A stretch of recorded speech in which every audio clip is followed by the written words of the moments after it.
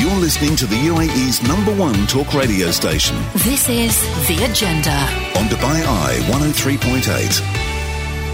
Hello there, and thank you for downloading The Agenda's podcast from the 9th of February. And on the show today, as global warming exceeds 1.5 degrees across an entire year for the first time, we heard from the UN's Climate Change Executive Secretary. Simon Stiell is warming up for COP29 in Baku, and he's calling on governments for faster action. Meanwhile, ice cores taken from the West Antarctic ice sheet show that it shrank suddenly and dramatically around 8,000 years ago. Glaciologist Professor Eric Wolf will tell us why we should fear a climate tipping point. And humans are increasingly coming into conflict with elephants in Sri Lanka, and it's leading to deaths on both sides. Can anything be done? Well, conservation expert Ravi Korea called for dramatic action on our programme. We were also on Weather Watch here on The Agenda because heavy rain and a significant drop in temperatures is forecast this weekend and into next week. We caught up with the National Centre of Meteorology, and we also found out what Dubai's Road and Transport Authority is doing to prevent flooded roads. Meanwhile, with all eyes on the female stars winning prizes at the Grammys, we looked at how women are driving the music industry here in our region. We caught up with Anna George. She works with female artists here in the UAE. And we also looked into an intriguing story as to why Taylor Swift is giving this Sunday's Super Bowl a bit of a boost. This is The Agenda with Georgia Tolley. On Dubai Eye 103.8, the UAE's #1 talk radio station. Hello there and welcome back to The Agenda. Lovely to have you with us. Now, it's just after 11:36 and we focus quite a bit on the growing sort of film and TV industry here in the UAE, especially whenever we do these sort of big media conferences. I always get into it then. But what about music? In the last week, all eyes have essentially fallen on the success of all of those female performers over in the Grammys. And it turns out that female talent is also driving the music industry right here in the Middle East. Basically, the MENA region is the fastest growing music industry in the world, something that you just wouldn't expect in many ways, I think. And in fact, the recorded music market revenue has grown and is growing by 24% year on year, driven, as you can imagine, almost entirely by streaming. Let's find out a little bit more about that growth. I'm joined in the studio by Anna George. She's the founder of FTA. They're a female-led creative agency specialising in music and brand partnerships. Anna, lovely to have you join us in the studio. Happy Friday. Good to see you. Happy Friday, and thank you so much for having me. It's lovely to have you here. Okay, tell me, why is the music sector developing so quickly right here in this region? It's not what I expected. Yeah, so, I mean, like you said, firstly, so I've worked in the music industry here for 15 years, and this is the most exciting time for the region. So MENA's been one of the fastest growing music markets over the last couple of years. So year on year, we are seeing music industry revenues increasing. The sales are increasing. More people are streaming music. More people are choosing to subscribe on DSPs like Ngami, Spotify, Apple Music. We're seeing more music being consumed on social media platforms. And I think, if we take a step back and we look at, MENA as a market, it's huge, right? The population in MENA is around 400 million people.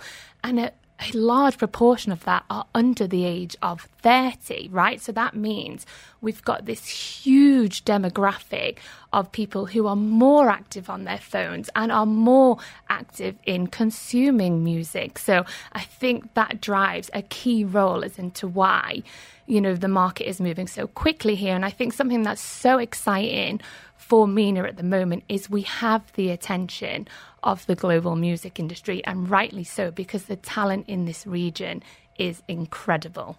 I mean, that is astonishing. I never would have thought that if you think about all the music execs over in America, you kind of I think when they think of the Middle East, they think oil, don't they? And probably Saudi Arabia. Yeah. But that's what I thought they thought. But it turns out that actually they're thinking about the artists that are coming out of this area. What type of artists are coming out of the UAE and the Middle East? Yeah, so I think, just to talk about why there's so much attention coming in, there's been, over the last couple of years, there's been a lot of exciting things that have been happening very quickly. So, a lot of the global players have been investing a lot more in this region. So a lot more partnerships, a lot more acquisitions, a lot more buying Arabic catalogue, investing in Arabic music, tripling the size of their teams. We've had the IFPI come into the market, which means for the first time we have the first official MENA chart. Billboard Arabia's just launched, right? So we've now got this global, credible platform that celebrates and pushes Arabic music out into the world. We've got the XP Music Conference in Saudi. That's in its third year. I went in November, and it's just growing year on year. So, as a region, we just have this huge diverse part of artists. So, if I think about the artists that are under FTA, I've got Moroccans, Jordanian, Lebanese, Syrian, Saudi, and, they all come from different backgrounds, different upbringings, it's a region driven by culture. So how that inspires them in their music and how that translates into their music, infused with, the influences that they get from the international, the output of music that we're hearing from this region is just so incredible. So, for example, I have female artists who are rappers, who are hip-hop. I have electronic DJs. There's a lot more music female producers in this region at the moment. So there's just this huge rise of talent. I think what's so special about the market at the moment is we have this incredible emerging artist scene that now have these platforms to get their voices out there and heard, and it's travelling into other markets. So are people outside the Middle East enjoying Middle Eastern sounding music? Yes, they are. I mean, also you've got to remember there's Arabs all over the world, course, right? Yeah. And we've now got platforms that means that we can get our music heard in their market. So, there's artists from this region, like Wegs from Egypt, Eliana Faluka, she's one of my artists, who are now touring outside of this region. So they're touring in the US, in Canada, they're gigging in London. So something's working and it's getting out there. It's travelling outside of the region. Have we seen a sort of democratization of music because of the streaming services? Because it's so much easier for anyone to access any type of music anywhere? Or is there still a sort of gatekeeper to Spotify, for example? No, I mean, it's definitely travelling. And like you said, it's definitely now going global. So you've also got to think about social media. So people consume music how you think they would, right? Streaming, radio, but then we've got social media. We've got TikTok. So people are hearing music more. They're using music to create content. That content is going viral into other markets. So music's got all these different avenues to now travel across the globe. Okay, are we still waiting for a sort of breakthrough artist from the Middle East, though? I think of Rihanna for the Caribbean kind of thing. I mean, we have Eliana, and, she's globally recognised, and there's a lot of other artists close to getting to that stage, but I think we're definitely waiting for that one hit to go global. There's a lot of talk about, what happened in Latam, right? When Latin music went global, everyone is all eyes on the Middle East, that this is the next market that's gonna achieve that also, and we're gonna get that breakthrough song. Oh, that's really exciting.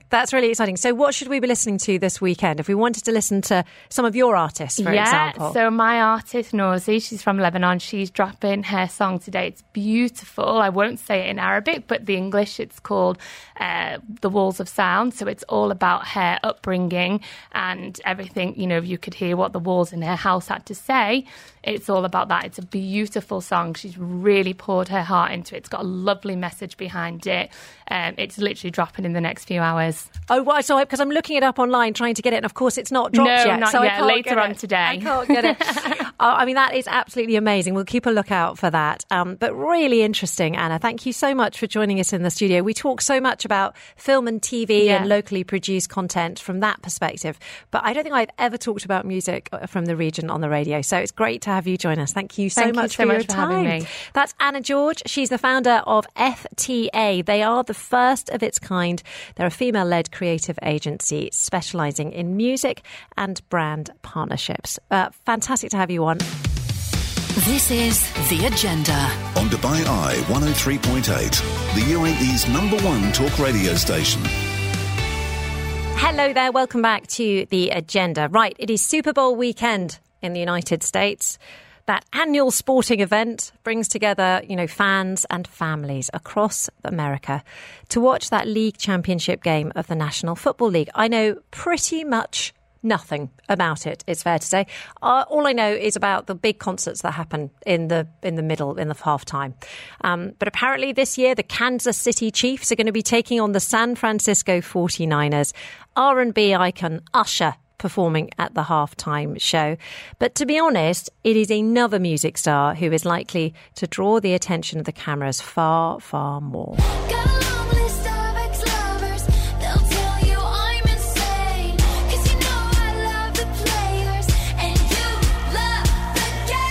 Yeah, Taylor Swift dating one of the footballers, a man called Travis Kelce. He plays for the Chiefs 49ers. And it's thought that those brief moments when the camera focuses on Taylor and her reaction to the match, it's thought that those brief moments could actually drive the game's highest viewership ever. Joining me to explain why is Stephen Bainbridge, sports and entertainment lawyer at Greenberg Traurig, right here in Dubai. Stephen, fab as always to have you join us on the line. So how big an impact is Taylor Swift having on football and why? Hey, Georgia. Well, look, we're all going to find out. And I think, your own description of your, let's call it your nascent fandom in the NFL is a perfect example. The NFL is probably the most successful of the North American sports leagues in driving viewership, sponsorship, and ultimately revenues. And it comes down to what you mentioned, the Super Bowl phenomenon, that it's cross-cultural. So it goes to people who are not traditionally sports fans. People tune in just for the halftime show. Some people just for the commercials. But as you mentioned, the Taylor Swift phenomenon is quite intriguing. I think sometimes to the bane of hardcore football fans, a lot of camera time has been devoted to her and various luxury boxes during the playoff run. But look, I think if you look at the demographic of your standard fan and your Taylor Swift fans, I suspect that I'm going back to my junior high school days and picturing Venn diagrams here, I don't think there's a great deal of overlap.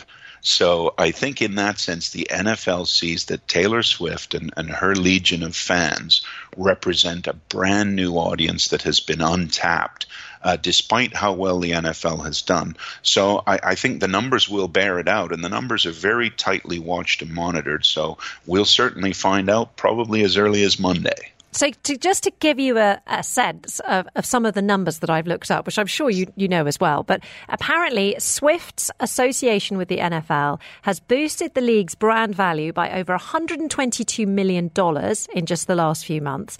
And her impact on female viewership is staggering.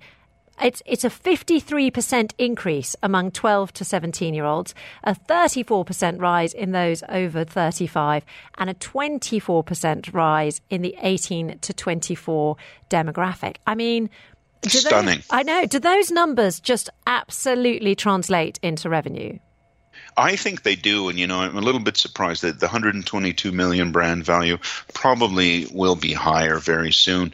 If you think too, just the image of her in a box, often accompanied by other celebrities and Kelce family members who have since become celebrities. I know I saw an interview with Travis Kelce's mom the other day, but those fans see her often wearing a jersey. Just think of things like jersey sales that have gone up and that it's now become a fashionable association for that. As you say, that 12 to 17-year-old demographic, advertisers absolutely chase that. That's the holy grail. If you can engage next generation spending, it's unbelievable what can be accomplished. What if they break up? I mean, they've only been going out a few months. Well, I mean, look, Georgia, you're such a realist. I mean, let us have a little bit of fantasy here. I'm a romantic. Let's hope that they ride off into the sunset. But look, I think history tells us that they probably will break up, and they'll both move on to other partners and hopefully have happy lives and relationships. But I think this experience and this run through the playoffs, when we talk about advertisers and sponsorship, we always want sticky sponsorship, something that somebody new will come in and they'll, for some reason or other, they'll stay. Many of these people will leave if Taylor Swift does horribly break up and goes forth with someone unassociated with the NFL. But look, some of those people will stay. The fashionability of the NFL in that new demographic will have some sticking power. And as you mentioned, the Super Bowl itself is such a cultural event, not just a sporting event, that there will be all that more people interested and engaged in Super Bowl parties this year, the food sales that go up, the sort of community aspect of having people in the neighborhoods get together. And I would venture that many of those people that are going to be going to their first Super Bowl party this year will see it as the social and cultural event that it is rather than just the sporting event. And they'll be at Super Bowl parties for years to come as fans, regardless of what happens with this storied relationship. Stephen Bainbridge, always fantastic to get you on the radio. Thank you very much indeed for your reaction to Taylor Swift and Travis Kelce's relationship. Things you never thought you would be talking about. Stephen. True. Have a great weekend. Thank you very much. Stephen, sports and entertainment lawyer at Greenberg Traurig in Dubai.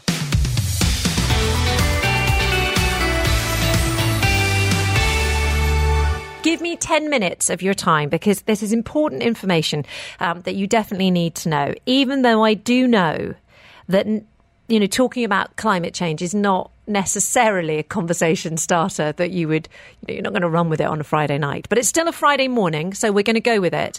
And we're going to make it as interesting as we can, aren't we? Jen's in the studio. There's two of us in this game, and we're going to make it work. And it's a really important headline because for the first time, global warming has exceeded 1.5 degrees across an entire year. Now, that is according to the EU's climate service. Why is that important? Well, world leaders promised back in 2015 that they would try to limit the long-term temperature rise to 1.5 degrees. Now, that is important. That also is important. So many layers of importance. That is also important because it's seen as crucial to help avoid the most damaging impacts of climate change. So if we warm up more than 1.5 degrees, then we're really in trouble, she said, choosing her words carefully. Now, the other thing is that world leaders promised that this wouldn't happen. And it's happened. Now, if you get into the nitty-gritty, if you get into the nitty-gritty of it, world leaders will be able to say, well, this first year-long breach doesn't necessarily break that landmark Paris Agreement. But let's be honest, it really does bring the world quite a lot closer to doing so in the long term. Now, producer Jennifer Crichton, for her sins, has been following this story and joins me now in the studio. Jen, first of all, thank you for following this story for us. Is 1.5 degrees now impossible? Is it ever going to be possible for us to keep the global warming below that number? It is possible. Okay. So let's start with that. Positive it is move. Possible. Possibly. Now, this 1.5 number is critical, but this year is an interesting one because it does breach 1.5. That's unquestionable. We have seen the evidence of that. However, there are all sorts of odd meteorological factors at play. We entered an El Nino year. We've been in a long period of El Nino, which keeps temperatures low. So there's a few different things at play. It doesn't necessarily mean that temperatures are going to remain 1.5 degrees higher. But let's get the hard bit out of the way first. It's not just air temperatures that are concerning experts. The world's sea surface is also at its highest ever recorded average temperature, and that's worrying because normally we don't see ocean temperatures peak for another month or so. So not good, but scientists are saying that we can still slow warming and prevent the worst of it if we take very, very urgent action. And just this week, UN Climate Change Executive Secretary Simon Stiell gave a major speech in Baku, Azerbaijan, where this year's COP climate conference will be held. And his opening was, I would say, pretty stark. The time has passed for business as usual in all aspects of the world's climate fight. So today, I want us to start in 2050, imagining what the world will look like if we do succeed in both limiting global warming to 1.5 degrees Celsius and protecting all peoples from climate change impacts. Of course, it will not be a utopia, and there is a potential extinction to contend with. But I'll come back to that later. Extinction's a scary word, isn't it? Yeah, I prefer not to run with that one. Yeah, bit worrying, but I think he was maybe listening to your introduction because he obviously realises that a lot of us are feeling a bit fatigued, shall we say. There's a phrase for it. It's disaster fatigue. Yes. Yeah. It's a it's symptom. There's a sort of unwillingness, inability perhaps to cope with the idea of human extinction, and it is making a lot of people effectively turn away from the climate change conversation, understandably so. So I think he's picked up on that because he took a really interesting approach to things. It wasn't the doom-mongering speech that we might have expected. Instead, as you heard a taste of there, he looked ahead to a very different 2050, which he argued is one that we could see if we take decisive action as a global community.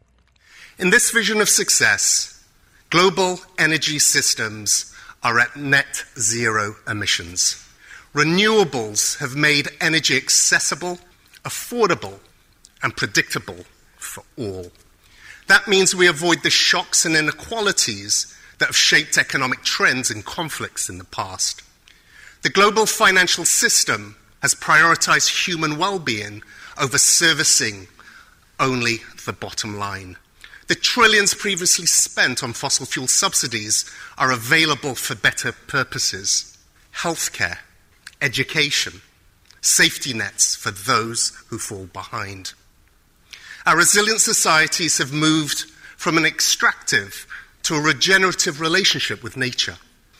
It's no longer medically hazardous to go outside in major cities due to air pollution. Millions of lives are saved each year as a consequence. This vision is not bright-eyed, wishful thinking. It is reflected across the full gamut of the Paris Agreement, and agreements negotiated line by line, word by word, comma by comma, at subsequent UN climate conferences. It is neither utopian nor dystopian. It is utilitarian, pragmatic, and achievable based on existing but not yet fully scaled technologies and implemented policies. Okay, bit of hope there, thank goodness. But of course, what he's actually talking about there is a complete, total overhaul of the global economy. And realistically, I mean, even if there is the drive to do it, it's not going to be cheap. No. And I think we've known that for a while, haven't we? We know that change like that can be expensive. What we haven't really heard very often is just how expensive it might be. And this time, Stiell came with numbers. Big numbers. We must spend the year working collectively to evolve our global financial system so it's fit for purpose, with a clear plan to meaningfully execute the climate transition. Looking at the numbers, it's clear that to achieve this transition, we need money and lots of it. $2.4 trillion, if not more. $2.4 trillion is what the high-level expert group on climate finance estimates is needed every year to invest in renewable energy, adaptation, and other climate-related issues in developing countries, excluding China. Whether on slashing emissions or building climate resilience, it's already blazingly obvious that finance is the make-or-break factor in the world's climate fight, in quantity, quality, and in innovation. In fact, without far more finance, 2023's climate wins will quickly fizzle away into more empty promises. Okay, so Jen, where does the agreement that we reached in Dubai back in, I think it was the 3rd of December or something like that, where does that reach into the picture? Well, it's a start for sure, but as Steele says there, it could fizzle out if we don't actually look at the finances of it. And he was very clear that actually that paper doesn't represent anything even approaching an end point in the battle against climate change. Now, of course, the Dubai Agreement? Declaration? What are we calling it? Dubai Deal is what I wanted to call it, but I think it's called the UAE Consensus officially.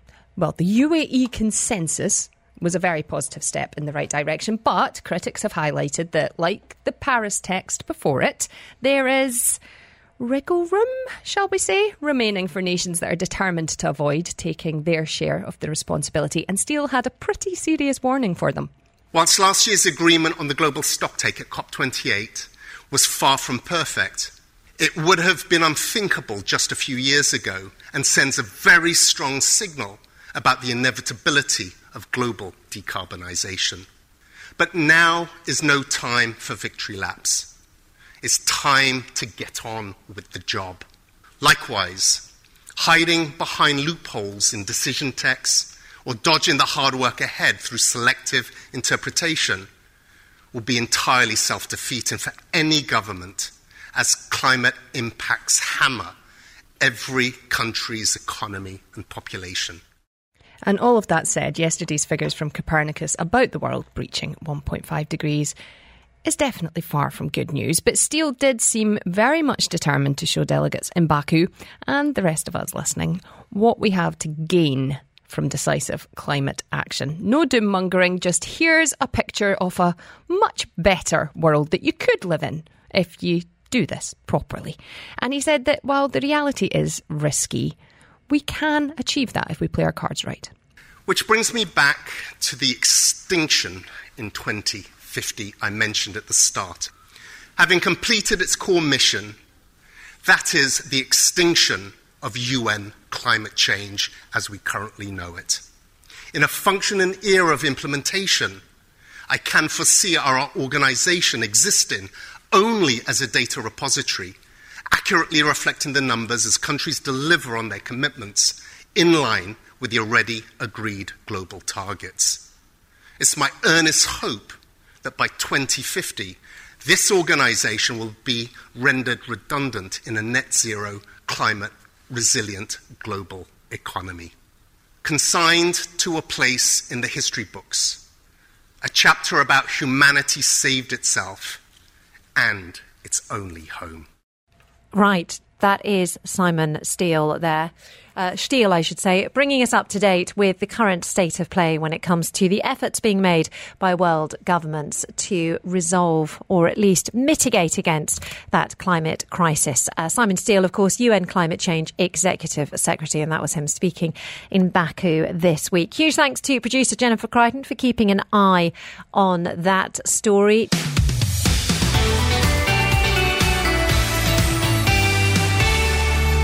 OK, we're looking now at global warming and the impact that it could have on the Antarctic ice and therefore on sea levels, because a new 2,000-foot-long ice core drawn from the West Antarctic ice sheet show that it shrank very suddenly and very dramatically about 8,000 years ago by as much as 450 metres, which visually is about the height of the Empire State Building. And that happened over a period of about 200 years at the end of the last ice age. I know that doesn't sound very quick, but for glaciologists, it is very quick. And what's worrying about this is because it shows that when glacier ice starts melting, if it reaches a tipping point, it can melt worryingly fast. And environmental scientists say we could be heading towards that tipping point now due to climate change. Now, earlier I spoke to study author and glaciologist Professor Eric Wolf. He's from the Department of Earth Sciences at Cambridge University in the United Kingdom. And he talked me through what they found out. In this case, we went to a place called Skytrain Ice Rise, which is one of the remotest places in the Antarctic. You have to fly with small aircraft for several hours from the main station. We set up a camp with 8 people, and you actually drill about 2 meters of ice at a time. It's a cylinder 10 centimeters in diameter. You drill about 2 meters at a time, and eventually we got to the very bottom, to the rock at the bottom, which was 651 meters down. And that provides us with ice that goes back many tens of thousands of years. What have you discovered with this ice core? And is it sort of part of your ongoing research? Do glaciologists regularly get cores out of icebergs? So what we've discovered with this ice core is that the Antarctic ice sheet, or at least one part of it, retreated very rapidly. It lost a lot of ice about 8,000 years ago, all at one go. So that where we are, it dropped in elevation by 400 meters in 200 years. And this is important because it tells us that the processes that we think happen that can make ice sheets unstable and retreat very rapidly really did occur. When you just see them in models, you think, well, I believe it. That's what the physics says, but I've not seen it happen. In this case, from the ice core, we can actually see it happening very fast. I'm going to go straight in with the climate change deniers question. Not that I'm a climate change denier, I must emphasize that. But does this show that ice ebbs and flows in the Arctic and Antarctic, and as a consequence, we shouldn't worry, and that it's clearly not human-caused climate change, and this is just something that happens naturally? Okay, so the time period we're talking about is a time coming out of the last ice age. So we know that the Antarctic ice sheet was much bigger 20,000 years ago than it is today. There was ice right out to the edge of the continental shelf. So this is the retreat from that towards the present position. So it's an example of what can happen when the ice is retreating fast. Luckily, at that point, it actually stopped at the present position. But the worry is that as we warm the climate beyond what it's seen in the last few thousand years, we might start it to retreat again at similar speeds. And so this study, while it might not be the dream that the climate change deniers hoped, it nevertheless is incredibly helpful for us looking ahead into what might happen, the process by which ice might melt. Yes, it's important for 2 reasons. One, because it shows us that what we think happens in our models really does happen. But secondly, the models couldn't pin down when it happened or exactly how fast it happened. We're now telling them when it happened and how fast it happened. So that enables them to tune the models to what happened in the past so that when they look at what happens in the future, they'll be much more precise. Are there concerns that indeed this ice could retreat very quickly indeed? There are. Unfortunately, there's a process that makes ice in places like West Antarctica, which is the part of Antarctica we're talking about. It makes it retreat very fast once it starts. And that was what we're studying, whether that's what really happened. The reason is because the ice is, although it's grounded on bedrock, that bedrock is below sea level. And so what happens is when it starts to disappear, it's very easy to float a lot of it all at once, to push it up and make a lot of it float so that it keeps on retreating in a kind of unstable process. Are we already seeing this in certain parts of the world? Okay, that's difficult to answer. In one part of West Antarctica, the ice is retreating, but we don't really have long enough records to be absolutely certain that this is the start of this unstable retreat process. What we do know is that if we keep on warming, we will eventually cross a threshold. People like to talk about tipping points. I prefer the word threshold, a threshold where things will happen very fast. And the problem is we don't really know where that threshold is, whether it's at 1.5 degrees, 2 degrees, 3 degrees. So my take on it is that we really don't want to test that out. We'd really rather not find out where the threshold is, because that would lead to very large sea level rises. Professor Eric Wolf there from the Department of Earth Sciences at Cambridge University in the United Kingdom.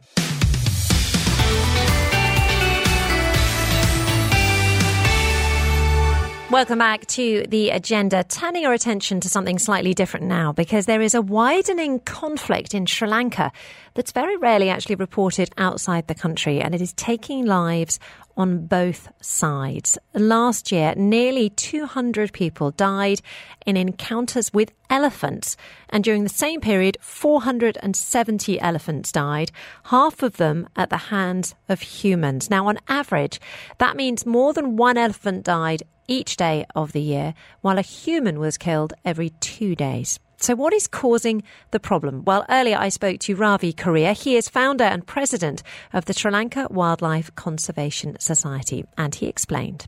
Well, the situation in Sri Lanka is practically like anywhere else in the world, where wildlife is facing one of their greatest challenges, which is habitat loss.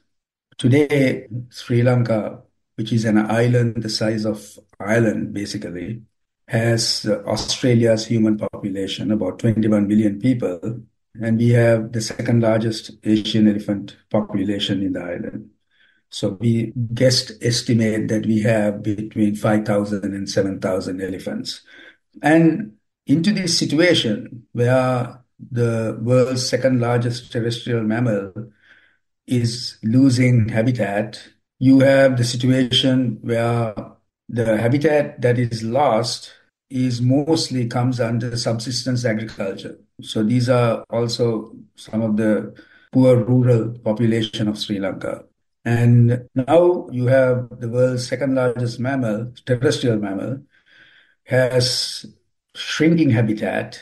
And then around this shrinking habitat is expanding agricultural land with extremely, enticing and attractive crops, which is enticement to these animals.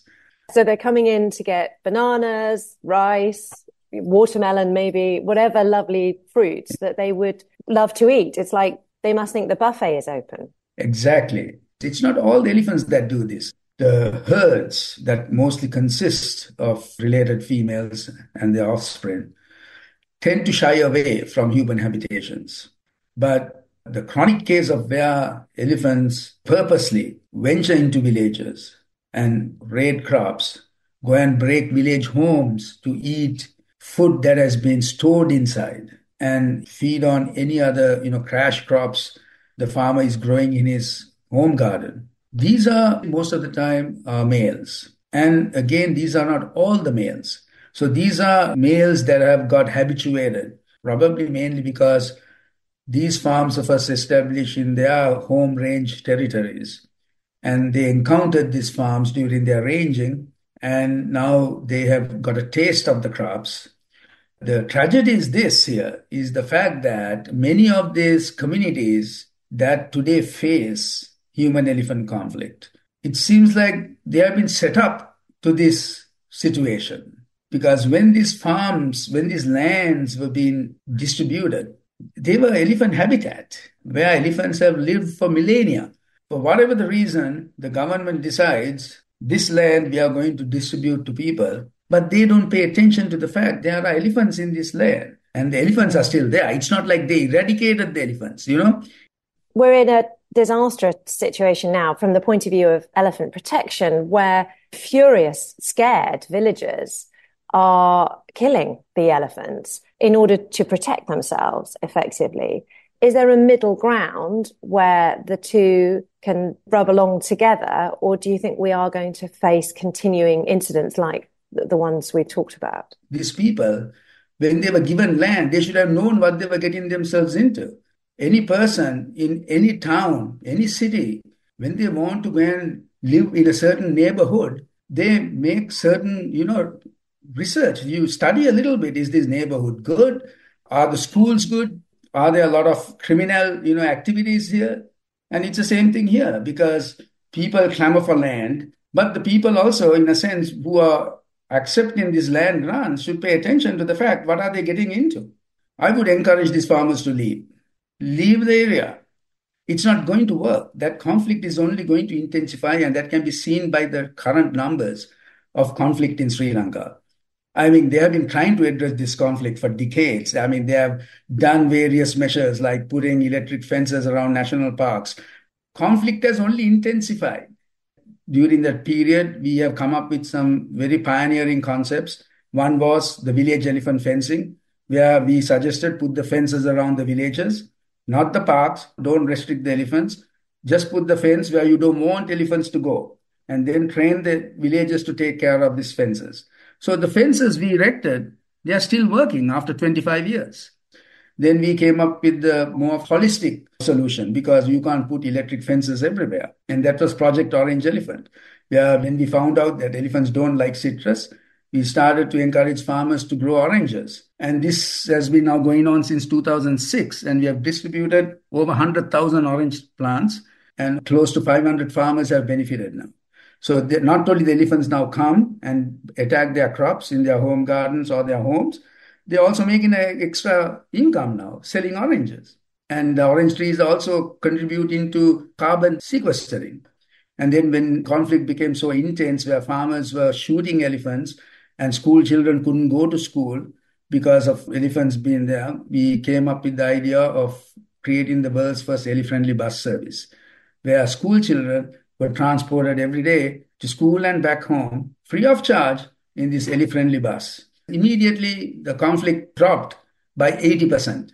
And now today, you can now see again elephants moving around, people going through, and we have restored, in a sense, tolerance in the corridor. Ravi Koria there, founder and president of the Sri Lanka Wildlife Conservation Society, giving us the lowdown on the situation in the highlands of Sri Lanka. Really interesting stuff.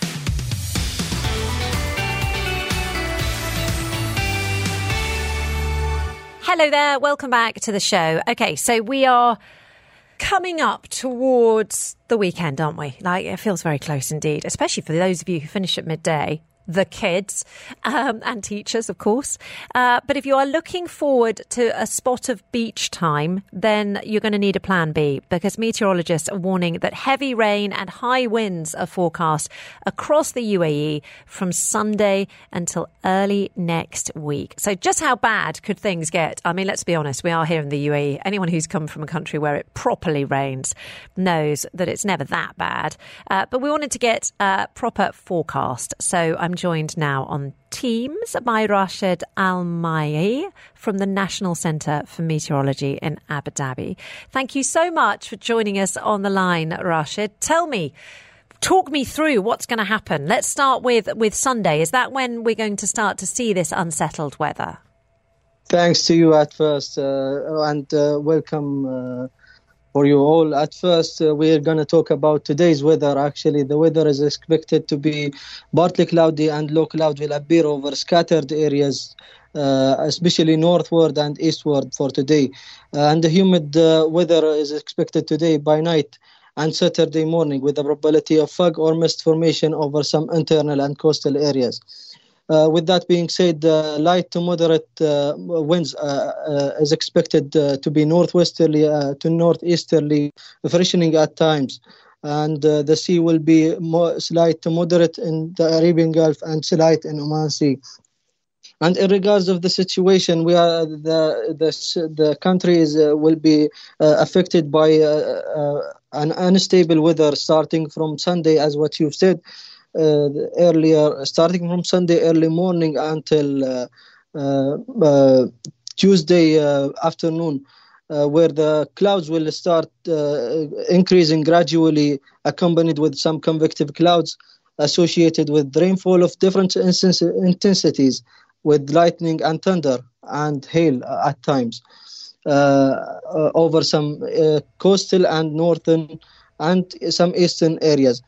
Of course, with the fresh to strong at time wind causing blowing dust and sand and reducing the horizontal visibility, with also roughness of sea.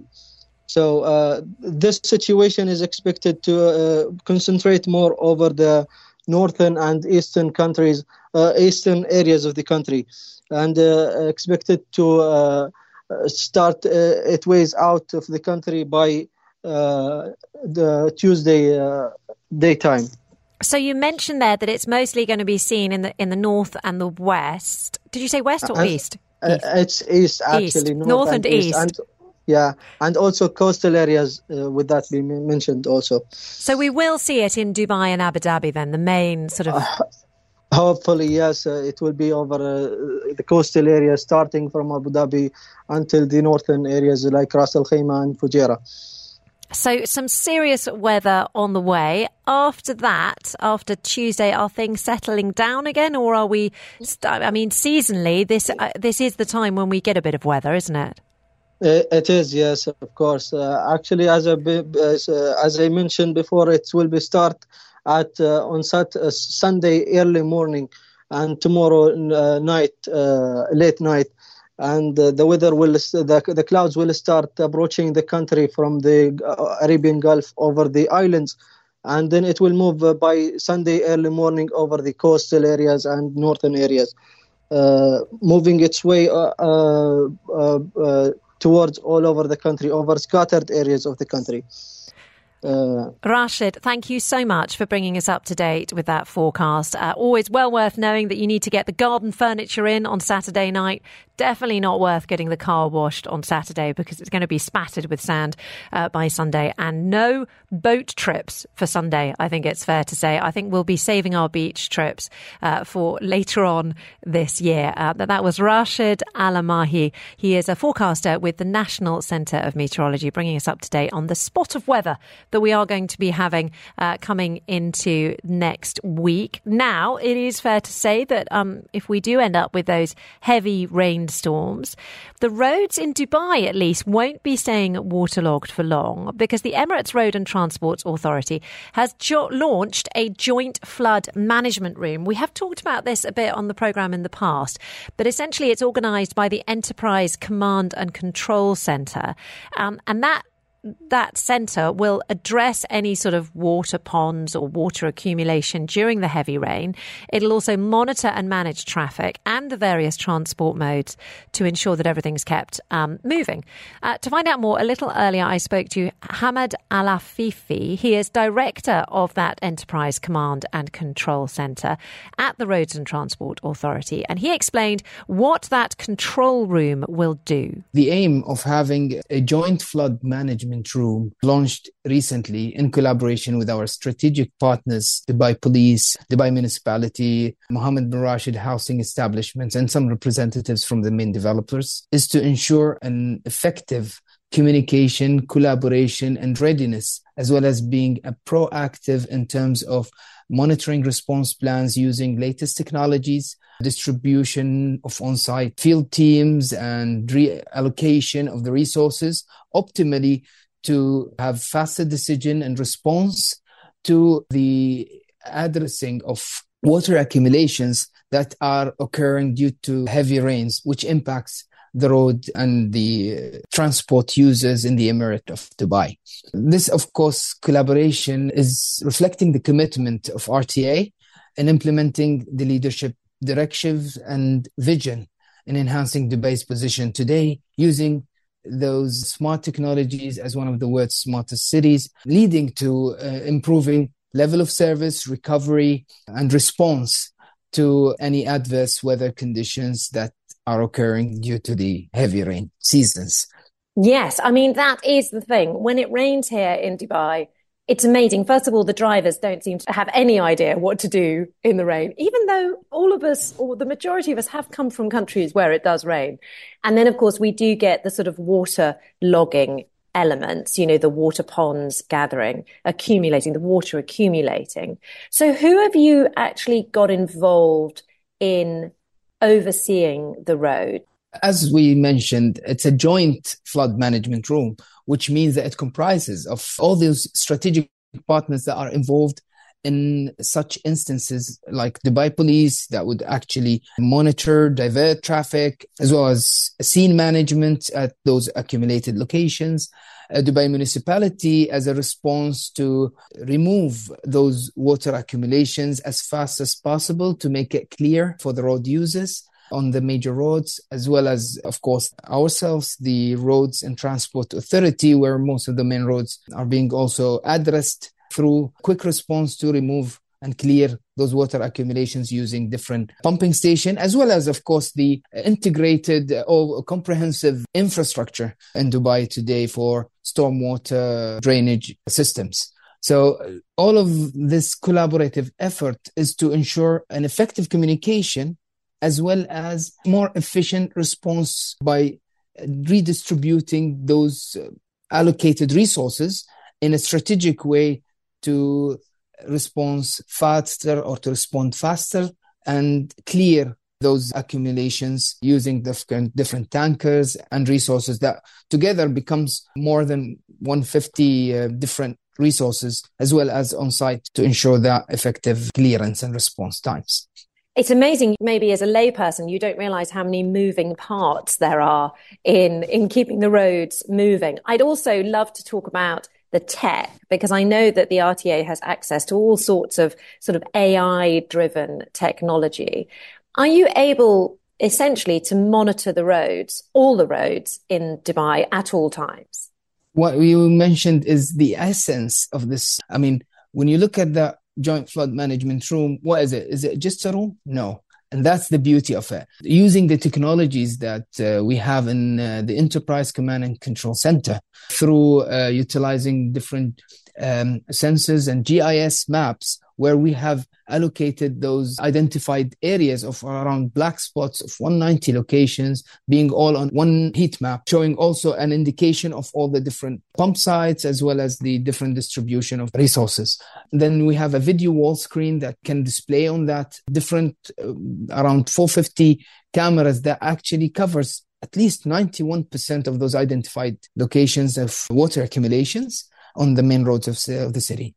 We have also a communication platform, which is help us to communicate from the center with the on-site fields and vice versa, to see and monitor the status of those water accumulations, the response, as well as the clearance of those sites during the heavy rain. I can reiterate also that these technologies help the joint team to make informed and fast decisions to reallocate the resources accordingly and clear these congested populated locations, which gives us a better response, better clearance, and safer roads for all transport users.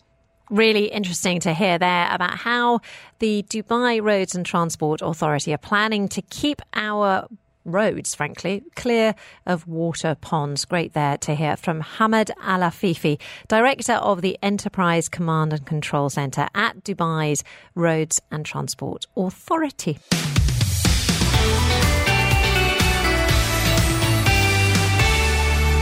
The Agenda is live Monday to Friday from 10 a.m. till 1 p.m.